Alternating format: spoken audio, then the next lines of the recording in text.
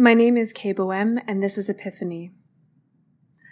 Amata me'iva Kboem, nia lojava akachahengi.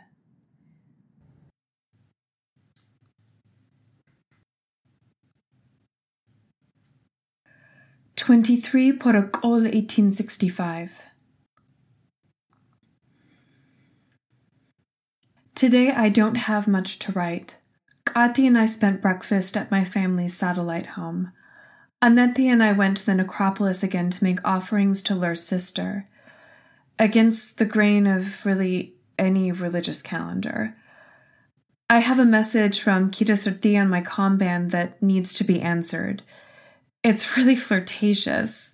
It says, "Hello, cutie, I want to see your worried face. How about a Kwaicho again? We could go to your apartment after." I think that I want to say yes and have sex with Kita Surti. But I haven't changed the bed sheets since Annette and I last fucked. Do people still do that? Do people do that at all? Leave the same sheets on? Elise and I met so early and never dated other women simultaneously before the marriage negotiation was settled. Other people did. I was so focused on Elise that I tuned all of those conversations out, but you'd want them to be clean, wouldn't you? I don't really know what to do. But anyway, after seeing Annette, I went to visit a small, out-of-the-way temple to Ligera. I made incense offerings. It cleared my head a lot. There's just something about the murals of statecraft goddesses, places filled with their stories, that just calms me down. I spent 2/3 of an hour just walking around and looking at things after I prayed.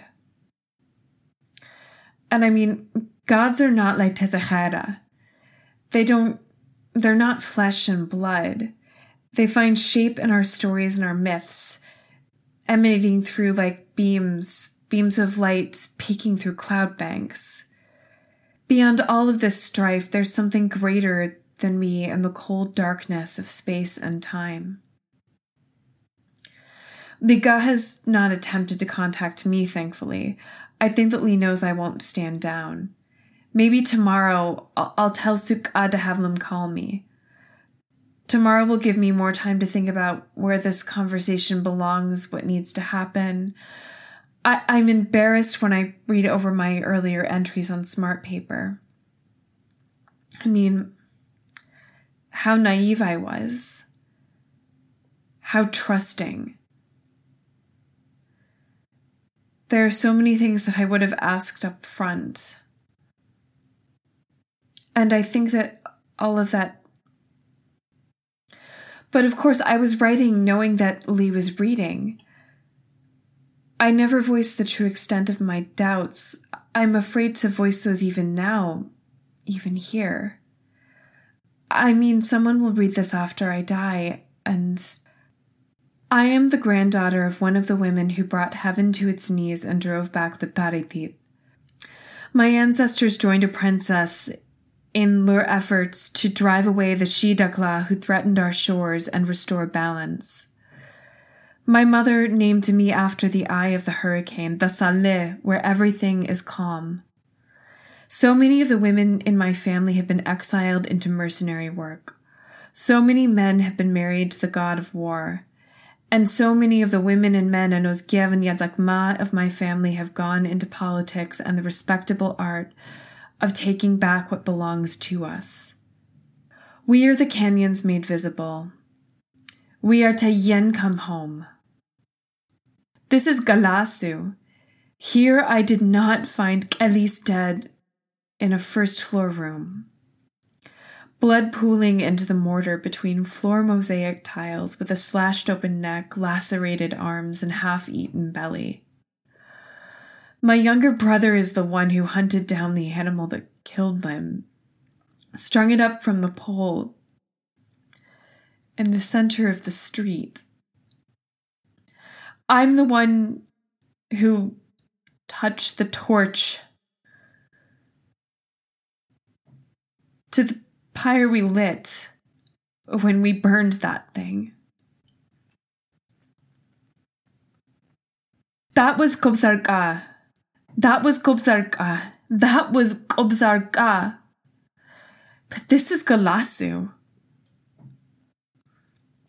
When I was 14 and Elise was 13, I told Lim that we would marry, and Lee said, "Okay, that's for the best." Lourdes was the only name I provided to my matriarch, and I said no other. And then Lee died. I mourned. And I grew up. There will always be others. Maybe used sheets are not so bad. I'm going to text Idisrati, and then I'm going to contact Suk'a. Suk'a will know everything. Suk'a and I did not bind our hands together in a Shiji temple, but a Narayi one to solidify our friendship. Narayi friendships are genuine and eternal. Shiji friendships are just convenient, political things. Galasu's a new start for me. It's the chrysalis interlude of impermanence where I can make of myself what I can. It's not a place for those old wounds to reopen. It's the place where I can be freed of all of the baser pieces of myself and come out on the other side, new and unscathed. It is the place where I can spread wings. I must remember who I am and where I have come from. As Suk'a said, I am Salus Kobzar-Ka Tanginik Subya, and I will be remembered long after I'm gone.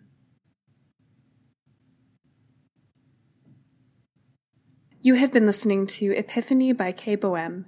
For a text version, cultural notes, and to subscribe via RSS, please visit http://kayeboesme.com/epiphany.